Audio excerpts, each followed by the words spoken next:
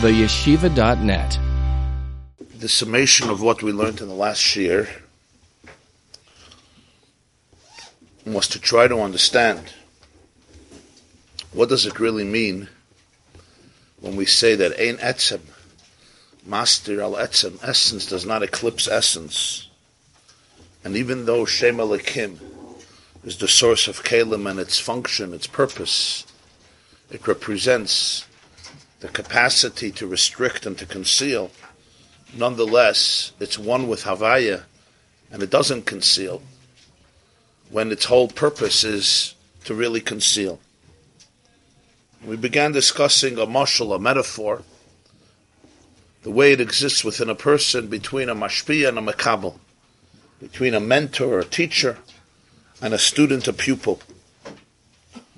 The key of successful education and communication and inspiration is always the ability of the mashpia to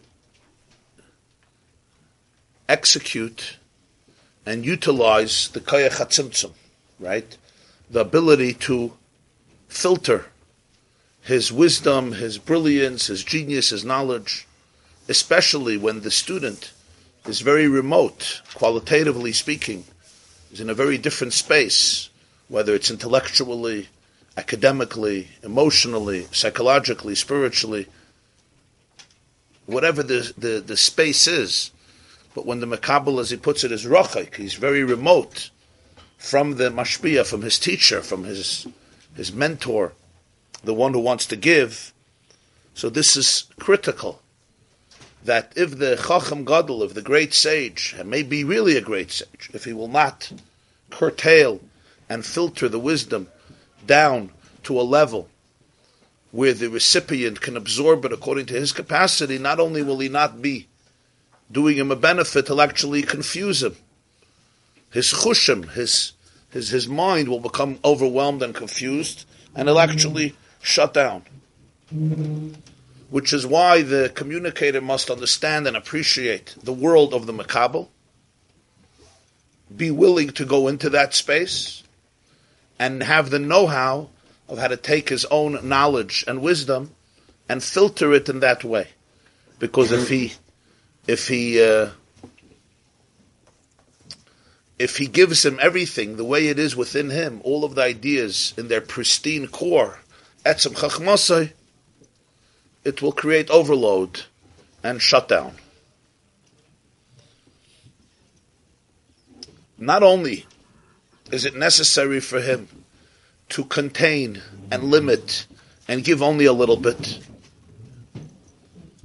If a teacher is learning Mishnayos with children or Chumash with children, he may see in the Pasuk or in the Mishnah or whatever he's teaching so much more, he may know so much more, but he can't communicate it. He has to be brief and concise and give the message in a simple way according to the capacity of the student or students. In addition to that, often he has to dress up the idea in a mashal, which he calls a dress, a levush, a garment. Because a mashal, a metaphor, is not even... You have a teacher who's teaching a Mishnah. He's teaching the same subject. He's just not giving the full picture, the full depth, the full breadth, the full length. But he's discussing the idea itself in a simplified term, in a concise term. He's bringing out the most external layer of it, granted. When you give a mashal, a real mashal, you're now transporting the idea into another realm that's not even directly connected to this discussion. That's the function of a mashal. A story, a parable, an illustration. But that is necessary very often for the audience to be able to grasp the nimshal only through and after the mashal. And all of this is included in what Chazal tell us that a person should teach. B'derech tzara. Derech tzara means you have to find the concise, brief pathway. The derech tzara. The Gemara in the beginning of Maseches Pesachim that we learned, Daf Gimel, discusses at length the value of derech tzara, of kitzer, and it trumps even things that are truly valuable. He speaks over there about lashon nakiya, refined language. It should be clear. It should be concise. The person should be able to go away filled, satiated, because the communication was crystal clear. You spoke to him or you spoke to her. Nonetheless, this doesn't mean that the teacher does not communicate his full knowledge. What it means is he compresses within the information, he contains and he compresses his seichel atzmi, the essential idea. It doesn't mean he's teaching him something else. In a concealed way, a good teacher, within those brief, simplified words, everything is there. The example is the Mishnah. The Mishnah was written specifically. But Lashon, the Rambam has an expression about the Mishnayos. Lashon Ktsara v'koilel inyanim rabim. It's very brief. That's the Rambam's expression about Mishnayos. Lashon Ktsara, it's brief, it's very concise. But v'koilel, if you start dissecting it, it encompasses a tremendous amount of ideas. Rabbeinu HaKadosh, the editor of the Mishnah, Rabbi Yehuda HaNasi, took the whole Torah Shebaal Peh, and he knew very well of the pilpul behind the arguments, behind the debates, behind every theory, behind every halacha. But he contained it in the Mishnah, and he wrote it out in a particular way that contains within itself all of the nuances and all of what, like a programmer writes out a lahavdil, writes out a program, but the back end, if you go to the back end, you see that these features and characteristics that the layman is using, which are extremely simple, really are only the most external layer of an extremely complex program. But you don't want to confuse, you don't want to overwhelm the layman. So lahavdil, what he says, that you see in the Gemara, the pratim, all the details and the nuances of the Mishnah, it's all there in the Mishnah. The entire discussion of the Gemara is in the Mishnah. That's why the Gemara analyzes to no end every word of the Mishnah, the way it expresses itself, how the themes are, how the terminology is chosen, the usage of the right verbiage, etc., etc. But in the Mishnah, it's concealed. And the reason is because if it wouldn't be concealed, the recipient wouldn't be able to receive. Now we come to the next step. Yeah, so let's now go further inside. Page Mem Tes in V'yadaita, Tafresh Nun Zayin. The line starts Kanal. Mamish, I think in the middle of the page. The line starts Kanal. There's a period. V'hine kol tzimtzum. V'hine kol tzimtzum v'helem hanal hanisker leil hu rak l'gabi ha'makabel v'leil l'gabi ha'mashpiyah. According to all of this, we understand the new point. And that is the entire tzimtzum, the entire restriction and concealment. When you call it a restriction and a concealment, it's only from one side. It's from the perspective of the student, not the perspective of the teacher, of the mentor, of the giver. Why? Pashat sharei gabe hamashpia meir begilui kol oimek sichle v'chachmaseh b'haseichel hamitzumtzum k'may shahaya kodim shenastanz. When the mentor is teaching, the full depth of his ideas and awareness in whatever he's teaching is fully present in his mind, just like before he restricted it.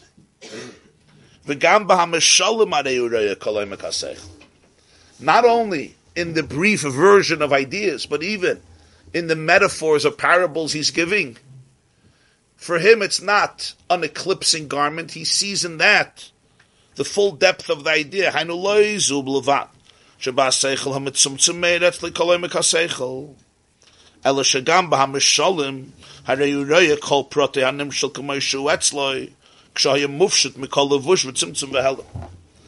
only is it that in the restricted idea, in the filtered idea, for him it's not filtered. In other words, he sees the full depth. He sees how these brief, concise words contain within themselves the full depth, because from his perspective, he didn't need that restriction. He's filtering it particularly for the student. So therefore, even as he's communicating it in his world, this very communication is not blocking and obstructing and eliminating and concealing the full emes, the full truth and primis of the Seichel. It's just a method. It's a method of communication for another person to absorb it. But even in the mashal, what is a mashal? A mashal is you're transporting the idea into another realm. You say, let me tell you a story. And the person who hears the story may never even go back to the original metaphor that the story is trying, or the parable is trying to convey. But that differentiation is only for the Mekabel. For the Mashpia, he sees in the mashal all the details of the parable. He sees simply as a mirror, as a reflection of the idea, the way it was mufshat. The way it was, mufshat means divested, stripped from any levush, any tzimtzum, and any helam. It's true. When you want to communicate, you have to dress it up according to the capacity of the audience. And every audience and every student needs different types of levushim, needs different types of garments in order to be able to gain access to this reality. And you have to know which levushim are appropriate. So for the student, the levushim are really garments, and they filter what is inside the levush because he wouldn't be able to access it. He would shut down, so he needs the levush. But the teacher, the real mashmiya, in the levushim, what does he see? He sees the levushim simply as containers for the full idea, for the full depth, and even in the mashal, in all the pratim, he knows what he's getting at. He knows why he's saying the mashal. Talking about mashalim, to give a mashal, ha'eretz hagashmi, and here the mashal actually, first the mashal was going from the understanding how the system of the divine in the world, so he goes to a teacher and a student, now he goes back. Ha'aretz hagashmi, the physical earth, who mashal b'chinas malchus shalamayla, is considered in Nister, in Kabbalah, in Chassidus, it says that the Eretz Hagashmi, the physical earth of our planet, is a metaphor for what we call Malchus Shalamayla, the quality or the characteristic of divine Malchus, divine kingship. What does this mean? Hainu, Avyusoi, its thickness, its density. Kadirusoi, its circumference, the fact that it's round, it's a sphere. V'koivdoi, its gravitational pull, its heaviness. Umashamatzmiach tzmachim, the fact that earth produces vegetation, v'chuli, etc. Many different features. When you speak about earth, you say planet Earth. What does the planet Earth mean? You could talk about so many different aspects. Harezeh, all of them is a mashal. It's a metaphor. L'bchinas malchus da atzilus.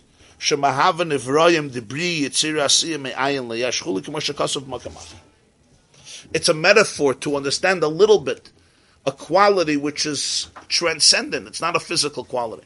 It's called Malchus of the world of Atzilus, which is not a physical world, which brings into existence all of the creations of the lower worlds known as Bri, Yitzira, Asiya, from nothing to something. So in Pnimiyus HaTorah and different Maimarim, they will bring our earth as a metaphor for Malchus Datzilus. Hine, hu royeb haaretz hagashmi kol prote animshel de Malchus Datzilus. When the teacher is giving this mashal to the student, he may be analyzing planet Earth. So it's basically, from his perspective, it could just be a conversation about the science of our planet, which is very interesting, which is very fascinating, and the teacher has to do it. Because he wants him to be able to understand something that he has access to. He could see it with his eyes. He can imagine it in an easier way. There are manifestations of truths that are tangible, that are clear. That is why we give mishalim, any type of mashal. The Gemara Maseches Pesachim, just thinking, speaks about a principle, Daf Yud, Daf Tes, Daf Yud, speaks about a principle called Kavua Loi Bottle. Called the Parish, Meruba Parish, versus Kavua Loi Bottle. It's a very interesting principle in halacha. It's a principle. When something is in its Kavua, in its permanent place, majority never overwhelms it. it can get nullified in the majority. Once it separates from its permanent place, now it's vulnerable to bittul, to be nullified. Now, how many people just understood what I said? Okay, thank you. So what do you need? You need an example. Why do you need an example? I just said everything. I said everything, but it's a principle. It's an abstract principle. Even with the example, it's not so easy to understand the principle. But you need it, and the Gemara gives an example. The Gemara gives an example. What's the example? There are 10 stores on the avenue. 9 of them sell basar nevela. Or 9 of them, let's do the other way. 9 of them sell basar shchuta. They're kosher butcher shops. One of them is an unkosher butcher shop. You go and you want to buy food for the house for Shabbos, and you go into one of the stores and you buy meat. Right? There's a problem. You don't know which store it was. So what would you say? According to the laws of bittul, what are the statistics that it's kosher meat? 90%. Taka 90%. Achirabim Lahatas Torah recognizes the concept of bittul b'roiv, of nullification in the majority. And here it's not just majority. You're dealing with 90%. And what if you have 20 stores in one? Or 30 stores in one? 50 stores in one? The statistics are very, very powerful. Nonetheless, the halacha is kavua loy batel. Kavua loy batel means since the doubt was born where? The doubt was born in a place where the treif is permanent and fixed and etched. It doesn't get overwhelmed by the majority. But what happens if you find a piece of meat in the street, in front of the stores, and you pick it up? Now what's the halacha? You say kol de parish, miru beparish. Once it's separated from its permanent place, where the Isser is established, so you follow the majority. The majority is kosher. No, I'm not now getting into the logic behind this principle. If it's a pasuk, if it's a svara, the Gemara in Ksuvas discusses this. The Rosh Hashivas have Shimon Shkop has a whole maracha on this. What's pshat kavua loy batel? You have it al pi nigla, al pi nister. The Gemara then discusses a case of Teisha Tzibur and Shel Chametz. A similar illustration with Chametz and Matzah. What do these illustrations help? The point is not the meat. The meat is a manifestation. But this is what allows a person to see it in a tangible way, in a tangible fashion. Stores I can see in my mind's eye. Meat I can see in my mind's eye. So it allows me now to go back from the story back to the principle. It's also negeya to halacha l'maisa. The meat is yenegeya. But for the principle, you give a mashal. Now that's a mashal that mamish illustrates the idea itself. But you understand that you have to now go back from the mashal to the principle. That's what the function of a mashal is. The mashal will just transport the idea into another realm that is tangible in one way or another to the person who's listening. For the teacher, the mashal never takes him away from the idea. On the contrary. So what's his mashal here? When in the Maimarim of Pnimiyus HaTorah we use earth as a metaphor for Malchus Datzilus, so even though you may be analyzing the planet Earth, so he says, in the earth he sees all the details of the Nimshal. איך שאין הארץ הגשמי דבר נפרד כלל, לאיזה דבר בפני עצמו משורשו ומקור הקיים, היא מדרגה העליונה שבאה בכוח אין סוף בהגשמה. Why is that so valuable? Because as a result, the person sees that the physical earth is not separate from its spiritual source. Rather, it is the Madrega Elyon, it is Malchus Datzilus, the way it comes out in a material way. The link between the mashal and the nimshal is so valuable because the mashal is the nimshal. So as a result of seeing in earth a mashal for Malchus Datzilus, basically he's not seeing earth. He's seeing a manifestation of divine energy the way it's manifested in a material and physical way, in a physical fashion. B'koyach Ein Sof, with the capacity of Ein Sof, it's the way divine energy comes out in a material way.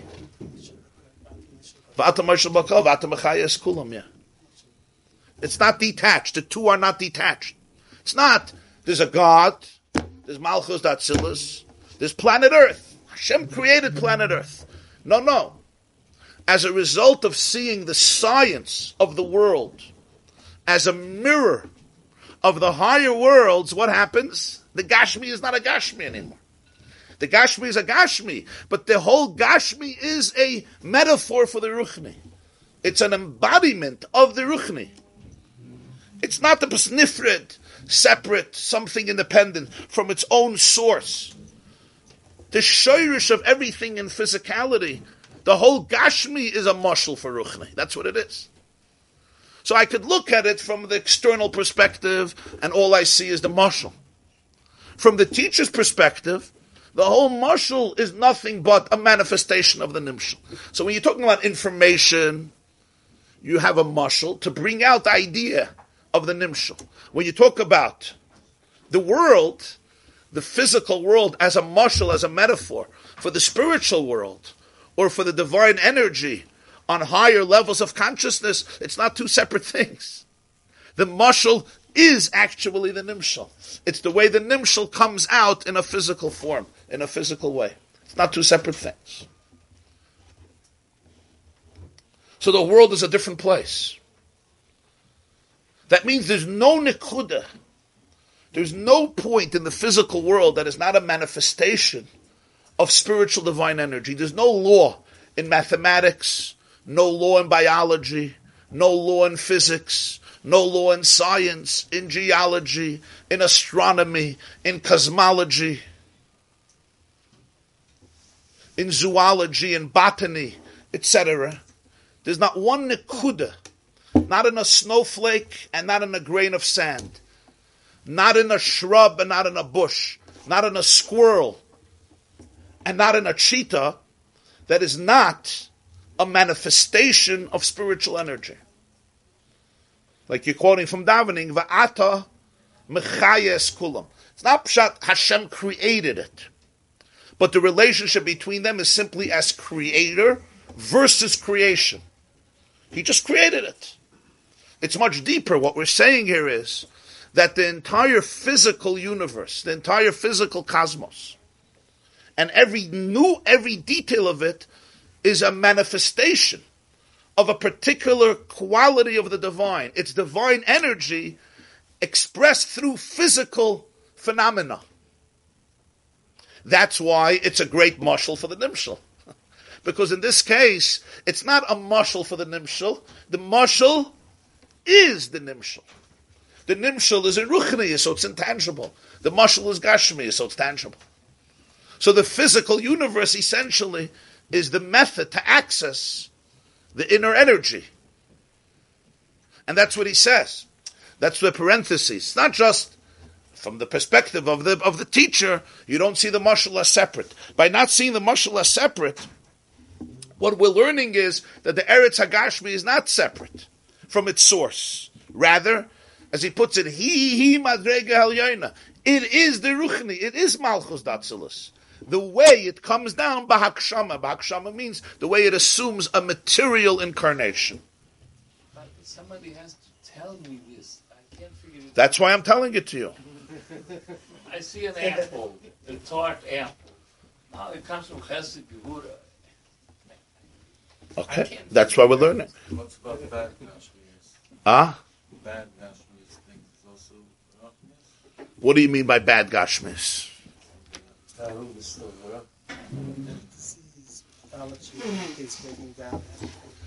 Disease, pathology, entropy. That's behavior. So the verses are final devotion. Everything has a source. The question is how far the mashal is from the nimshal, right? But everything ultimately has a source that when it trickles down, sometimes can end up in a distortion. There's a famous Gemara, Maseches Chulin, the Gemara says, Kol ma da aser lon rachmana, shara lon kavaseh. Which means whatever the Torah prohibits, it permits something that's similar. He gives many examples. The Torah prohibits blood, but then says you can eat the liver. The liver is filled with blood, that's why the laws of kashering a liver are much more complicated in order to extract all the blood because it's so filled with blood.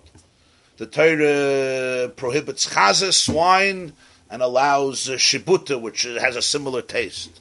The Torah prohibits marrying a brother-in-law and then allows yibum, levirate marriages. Whatever is forbidden is a parallel shuttle on kavaseh.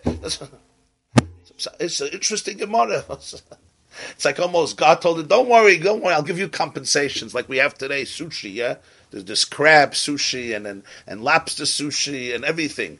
It's not the real thing. And the mumchim say, those who have experience before they change their life, say, but for us FFBs, who knows the difference, right?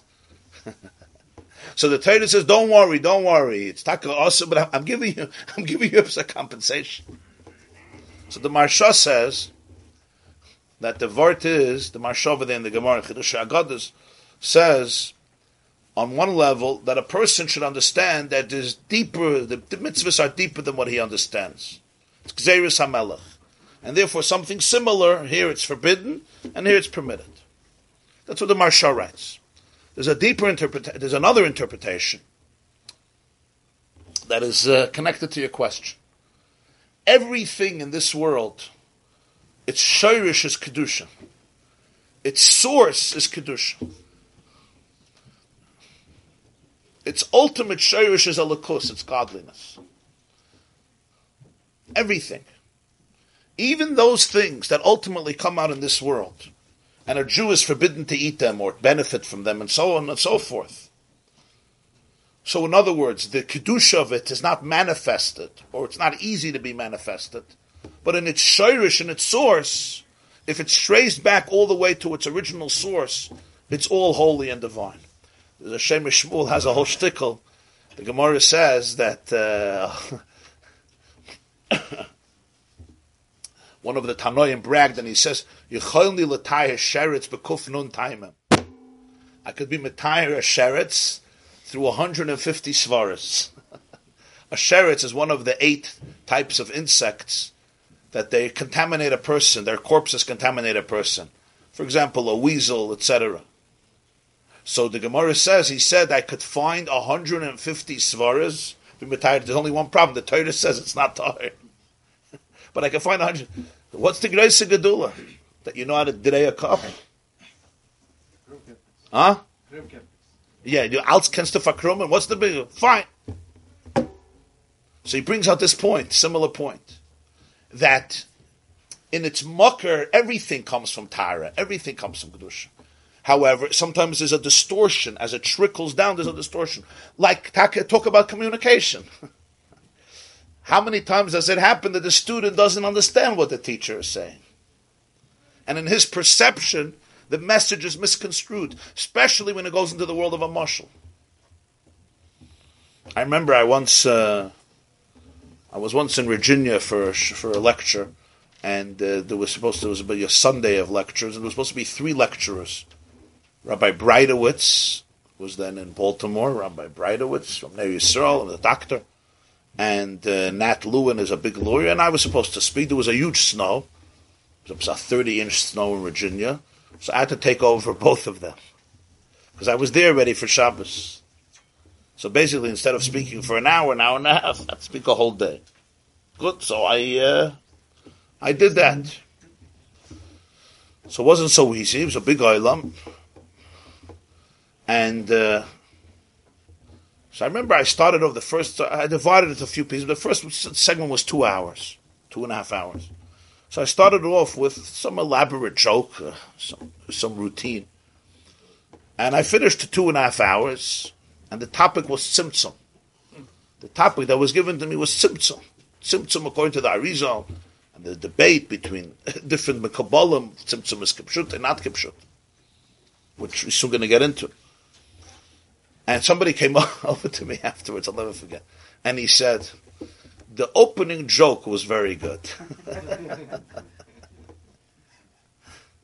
The opening joke was very good. So I thought I was doing an opening in order to get into another topic. But by him, that was the beginning, the middle, and the end. He never had to sit through the rest of it. I guess he wanted to be polite. So sometimes you have that the student remains, here it's not even a mashal, it's a joke. Joke is not a mashal. Sometimes a joke is a mashal, if you're going to explain the joke. Sometimes a joke is just a prelude. But the point is, that's where he is. So very often, in the flow of energy from the higher to the lower, there's a disruption, there's a distortion, and therefore it comes out in Tumah. And this is what the Gemara says, anything that's Asur, Sharalon Kavaseh, there's something similar that's Tahir. And if you go back to the Shayrish, over there you'll find the healing of it, you'll be able to heal. Which is why there's nothing ultimately in life that can't become a catalyst for healing, that can't become a catalyst for recovery. Because there's always a connection, even if it was lost in translation, as we say. You know the telephone game, right? And then the one at the end. The broken telephone game, right. Because the energy is not anymore seamless. It's not a seamless flow. That's why there's these concepts. But ultimately it's rooted in a place of Kedusha. The Zohar says, on the word Paroi, we're learning now these parts about Paris. The Zohar says, Paroi comes from the word Priya. Priya means opening, Parua. So he says, Diminei ispirian v'izgalian kol nahirin. He is the source from where all the lights come out and they're open. Which part are you talking about? The Ramah says on Achashverosh, Achariz v'reishis shaloi. The end and the beginning of his is his. Which Achashverosh are you talking about? You talking about God? You talking about Achashverosh? So we say, Stam, it's some marshal. No.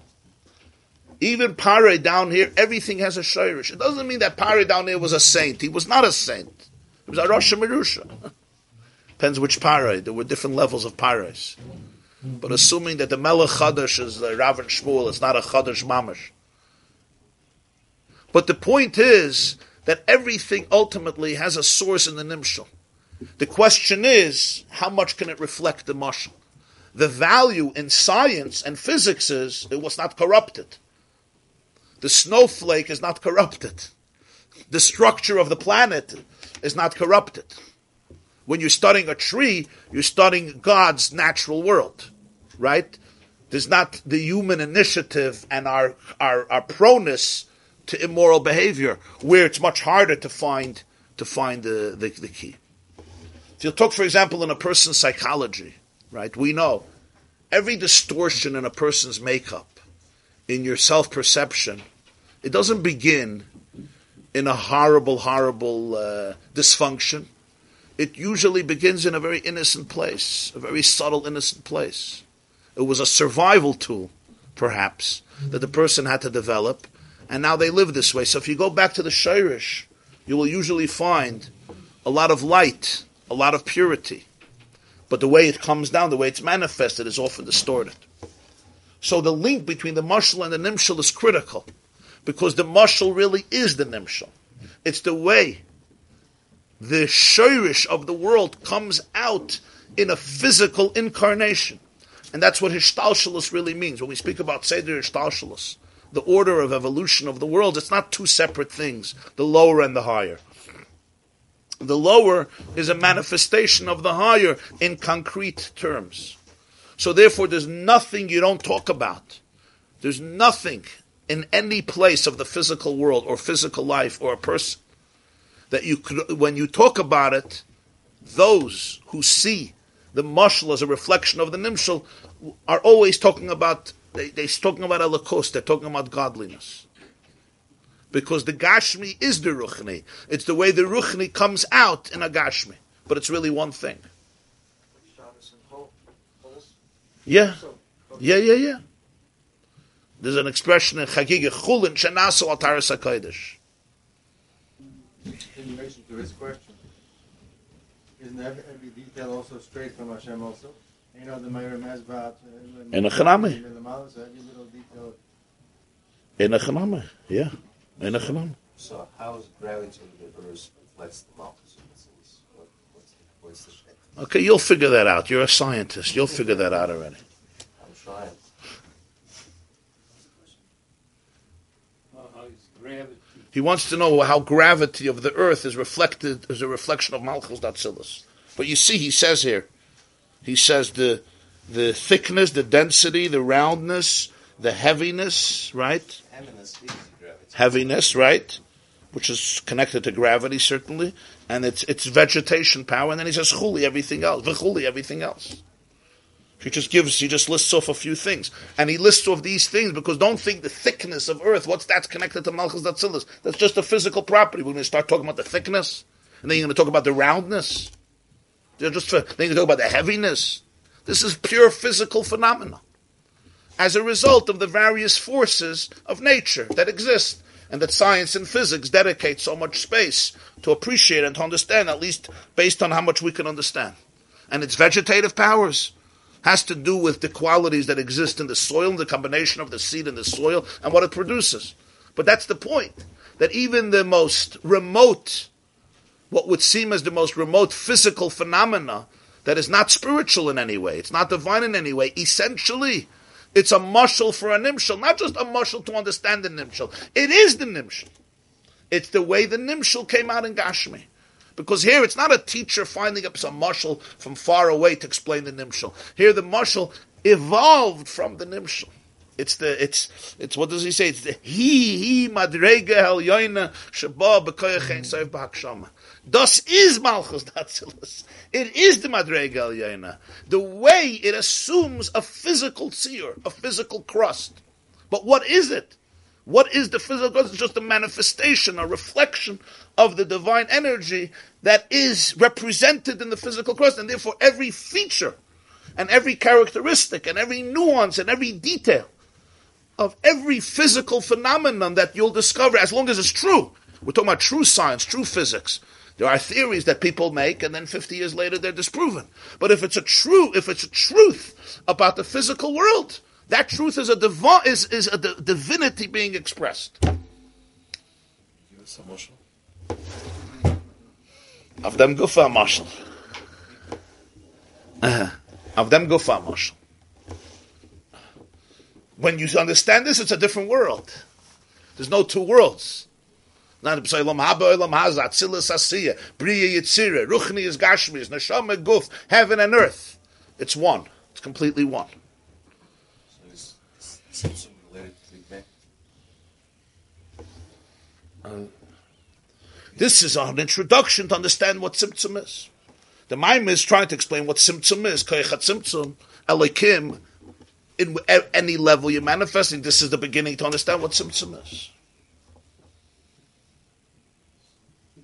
Something that's not true, like a false theory or a disproven theory, it's not Elikus? I'm saying, when you say the fact that a person produced it, that also has a shayrish. If it's part of the human psyche, that capacity also has a shayrish. You understand? But I'm talking about when you're talking about the physical planet representing a divine energy, if it doesn't exist in the physical planet, I just thought it exists. They used to speak about ether, right? Ether. What was the big theory? Ether for many years. Yeah? If it turns out that it doesn't, at least we don't know that it exists, that was my point. So then it's not a reflection of energy because it doesn't exist. That's what I meant. The fact that a person came up with that idea, yeah, that itself, every dimension of the brain, of course, is the same thing. So the fact that the brain has a capacity to come up with different ideas, some of them pure stupidity or foolishness, that also has a shayrish. So in a sense, someone could experience Elikus spending their whole life looking at a grain of salt, but it's much more geschmack to experience Elikus learning Torah and being a little bit more involved on that level, maybe. Somebody could study a grain of salt and experience Elikus. That's what he's saying. Yeah. If you see in the mashal, the nimshal, you're not studying a grain of salt.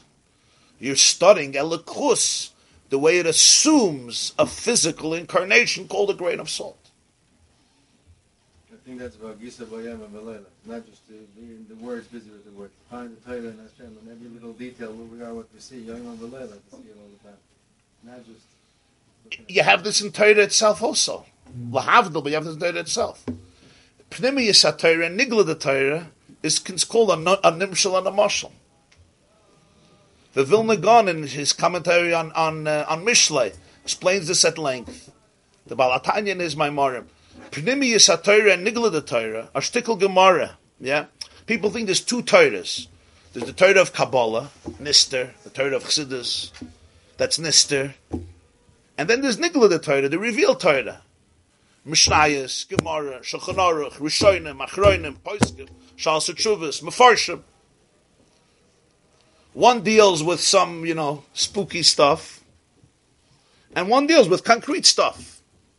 B'dikas Chametz, Muktzah, Lechi, Koira, Erev, and Sukkah, Nezikim, whatever you're dealing, Shutfin, Tumah, Tara, Zroyim, whatever you're dealing with in that sugya. But it's concrete, it's Nigla. But it's the same Nekuda, really. Which is a nimshal. There's no Nekuda in Nigla that's not a reflection of Pnimiyus. And there's no Nekuda in Pnimiyus that's not manifested in Nigla. There's no such a Metzias. Every Nekuda in Nigla is a mashal for the Nimshal. Over here, of course, the mashal itself is infinitely divine.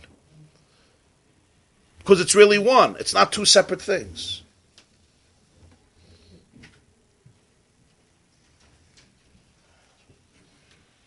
So the Tzimtzum is also Ein Sof. Oh, that's what we're getting at. That's what we're getting at.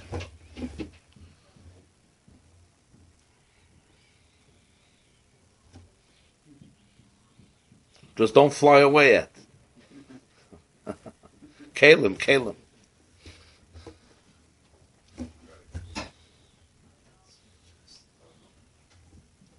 Huh? Gravity, yeah. The COVID.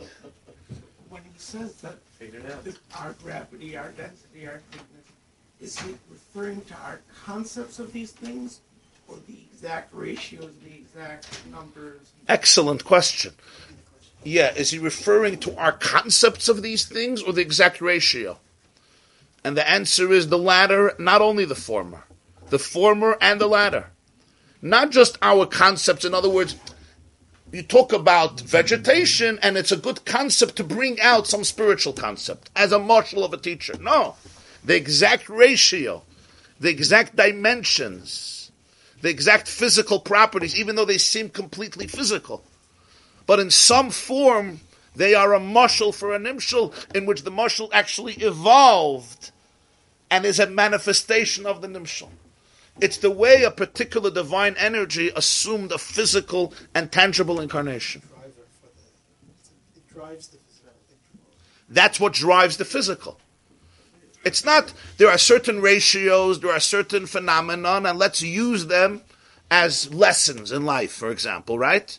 Which is very nice, it's beautiful, it's much deeper than that. The reason you have these ratios in the physical world, the reason you have this composition, the reason you have this type of chemistry is it's driven, it's fueled. It's basically a manifestation of spiritual truth. Istakel baraisa bar alma. That's pshat. The Zohar says he looked into Torah and he created the world. So what does it mean? Torah is a blueprint for the world? When you look at the blueprints of your home, you're going to see your home in the blueprint fashion. Open up a Torah. There's 31 verses about creation. Then Cain murders Hevel. Adam eats from a tree. Yosef's brothers throw him into a pit. Where do you have a blueprint for the world there? Jews go to Egypt. There's 10 plagues. They go out of Egypt. They build a Mishkan. Where do you have blueprints for the universe here? Where do you have a blueprint for the world? And the Mishkan is close to 700 psukim. You know, in the first map of America, in the 1700s, they started, they always tried to make maps, and in the 1700s, somebody brought a map from America to the Alter Rebbe, to the Balatanya. And he took a look at the map, and he said, there's a mistake. He showed in America there's a mistake somewhere. Okay, what does he know? Is a Yid sitting in Lyozhny, a little village in Belarus, mamash, a tiny little village. Say there's a mistake in the United States. Today Belarus and America not so far, but then Belarus and America were very, very far. It's the 1700s. America was just developing. He said there's a mistake. So at some point, they I guess another map came or some new report came. There was some distortion over there. So somebody asked the Balatanya how he knew. So he said that in the bays of Bereshis, you have a picture of the whole planet. And he saw that the map wasn't consistent with that picture. So he knew there was a mistake. So somebody once told over the story in 770 at a Fabrengen in front of the Lubavitcher Rebbe. So the Rebbe said, the ikir is, as the mekumchen in America is nishmach in the Taos. The main thing is, once you arrive to America, you shouldn't make the same mistake. In Lyozhny, it was clear. When you come to America, you shouldn't make the same mistake. In other words, that the mashal and the nimshal should remain connected. So what should I stack about Isa Bara Alma? It doesn't mean that you look into the Torah, you can have a map of what the earth looks like. It means if you have the ability to be able to see the spirituality and the energy within every physical phenomenon, you will see how the Torah is a blueprint for it. But it's a much more abstract blueprint. It's not a blueprint the way we're used to. But it's takal b'raisa bara alma, because every physical phenomenon in the world originates in Torah. Why does it originate in Torah? It's not a gzeirus hakosov, because that's its whole metzius. That's its whole entity. So the last detail is a manifestation of this. There's 4 elements: earth, wind. That too. So it's an exact muscle of the nimshal. Perhaps, they said there's like 73% water on the earth, but maybe in some type of creation, there's a quarter that one, a quarter that one, a quarter that one. Yeah. In Kisvei Arizal it says Eish Ruach Mayim Afar is connected to Dalet Oisis of Shem Havaya. What's the connection? What's Yudke Vavka with Eish Ruach Mayim Afar? And the answer is that is Eish Ruach Mayim Afar. What's the connection is coming from an external perspective that doesn't see it from inside in. We see everything from outside in. We don't see it from inside out. When you see it from inside out, the Eish Ruach Mayim Afar is Shem Havaya. It is Yudke Vavke. It's just the way it assumes a physical phenomenon. That's pshat in all of Kabbalistic literature. People who make yichudim. What's pshat making yichudim? Those of you who dabbled in these things, or you decided one day you're a Kabbalist yourself, you're familiar, you start making yichudim. What's making unifications? Yichudim means to be, the first thing of yichudim, it means to be able to see the achdos. To be able to be ma'ached, the chitzonis and the pnimis, the outside and the inner, the outer and the inner. And that's the reason, from my flesh I perceive God. Why from my flesh will I perceive God? What does my flesh have to do with God? The answer is, Nasa Adam b'tzalmeinu kidmuseinu. It's not a question how you perceive God from you. You are a manifestation of the divine. So there's not one nekuda in your body, in your mind, in your brain, in your soul that's not mirroring the truth of the divine. So now Rabbi Isaac is asking, what about all the distortions that you have? That also mirrors in its source, but you have to see where it got stuck, where it got in the trickle, in the flow, where there's a distortion, where there's a disruption. Just like in the game of telephone, just like somebody could say that they heard something from their teacher, and they say the exact opposite of what he said. Why? Because they heard it according to their capacity, and they misconstrued it. And then you could go back and see. And you go back and see where...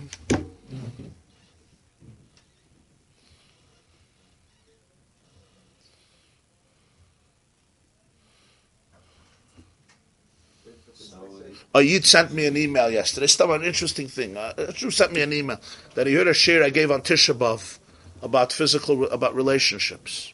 And I said that it's a mistake that teachers teach chasanim and kalas that physical relationships are it's a negative thing, and you just have to do the minimum, and it could bring people down, and people are just behemoths, etc. So, and I explained. You remember, I gave a whole shit about it. So this person wrote me a whole long letter trying to explain to me where I went wrong. So when I was reading his letter, I understood exactly how he completely misunderstood what I said. He understood what I was saying, that intimacy by everybody is not about, there's nothing spiritual about it, just physical, and that's what God wants, and that's it. So he says, what are you talking about? How can you say this about Yaakov and Rachel and all that? He misunderstood. My intention was the exact opposite. That in Judaism, the spiritual and the physical are not two separate things. The physical is the ultimate manifestation of the spiritual. The guf is not a tamedik ezach. Fakert. It's a reflection of the deepest holiness. Can it be distorted? Of course it can be distorted. That's why you need Torah to be able to. So when I was reading it, I was trying to understand what did I say, but then I realized, from his perspective, perhaps the guf is completely a negative thing. So when I was saying that the guf is not a bad thing, what did he hear? B'chlal, there's no ruchnis. So when you see that, you always have to see, what did I hear? People hear things according to what they could hear. It's not their fault. They have their tools. And then they judge it based on that. So did it come from what I said? It came from what I said. But it's just, it got a little stuck in the process. You understand what I'm saying? And when you go back to the source, then everything, you could see how everything could be sweetened.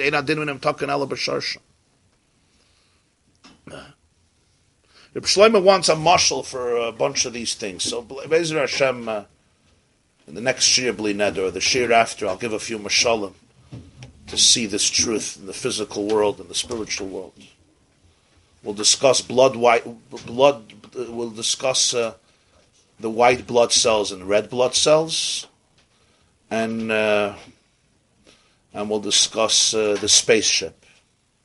Those are two things that, just as a mashal, we could discuss billions and trillions of things, but first of all, I don't know billions and trillions of things.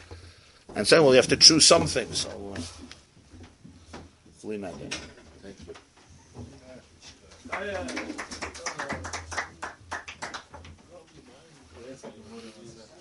Das Slichus heint, yeah? To start right away, huh? It doesn't say everything as a compensation. It says whatever is also the Torah was also matter. But Litzman wants to know which time.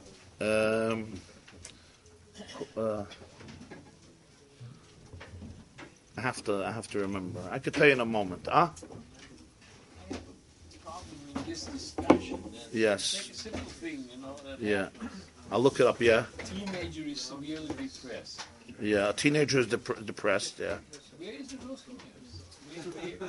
He's lacking a little.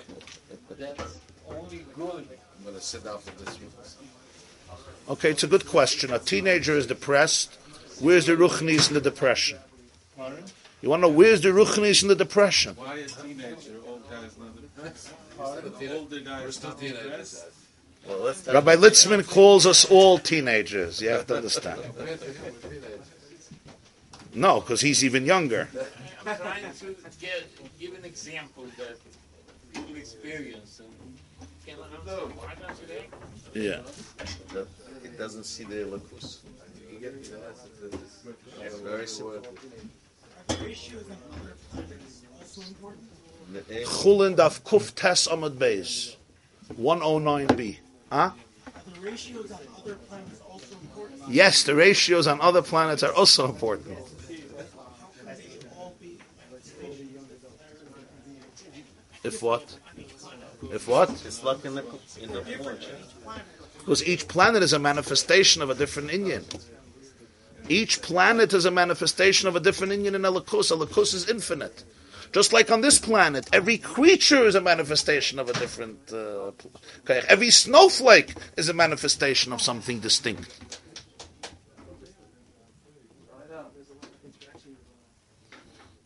And that's why every person has their own light to give to the world. That's why you have your light to give to the world that nobody else could give. You understand what I'm saying? Why do you have your light? Because you're not like anybody else, and nobody's like you. The Mishnah says, "Ein day saying Shabbos, no two minds are alike, no two faces are alike." It's not a mistake. So if you say it's all random mutations, then there's no mashal, there's no nimshal. It's just one big mistake. But the yesod of Yiddishkeit is that there's meaning in existence. Part of that meaning is not just that we were created. It's that our structure itself is divine. One of the biggest yesodos of Torah Baal Shem Tov. Not just we were created, but we remain creations. But our chemistry is divine. So there's an intimacy between the creator and the creation. There's a relationship. The creation is also a reflection of the creator, to a certain degree, obviously. Tafasta?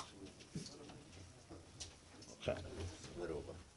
Probably know the story of Reb Shmelki when he was... He madrege halyoina sheba b'koyach ein sev b'akshama. The Hest. Sei masbid the mechitn. He madrege halyoina sheba b'koyach ein sev b'akshama. Every grape that Herzog wine squeezes is koyach ein sev sheba b'akshama. Chweis is the vine, chweis the grapes. The vine. That's why it's called divine. That you should have said. Sasugas go. Apparently, v'lo nachem alakim. Nicht als.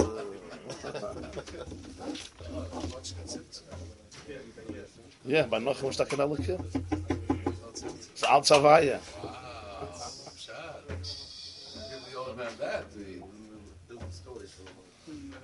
Can sagen the tate my name. That's why you didn't have to sign the settle in the house. Essentially, Sadiq Gaon said, the person is not interested in science, in understanding everything.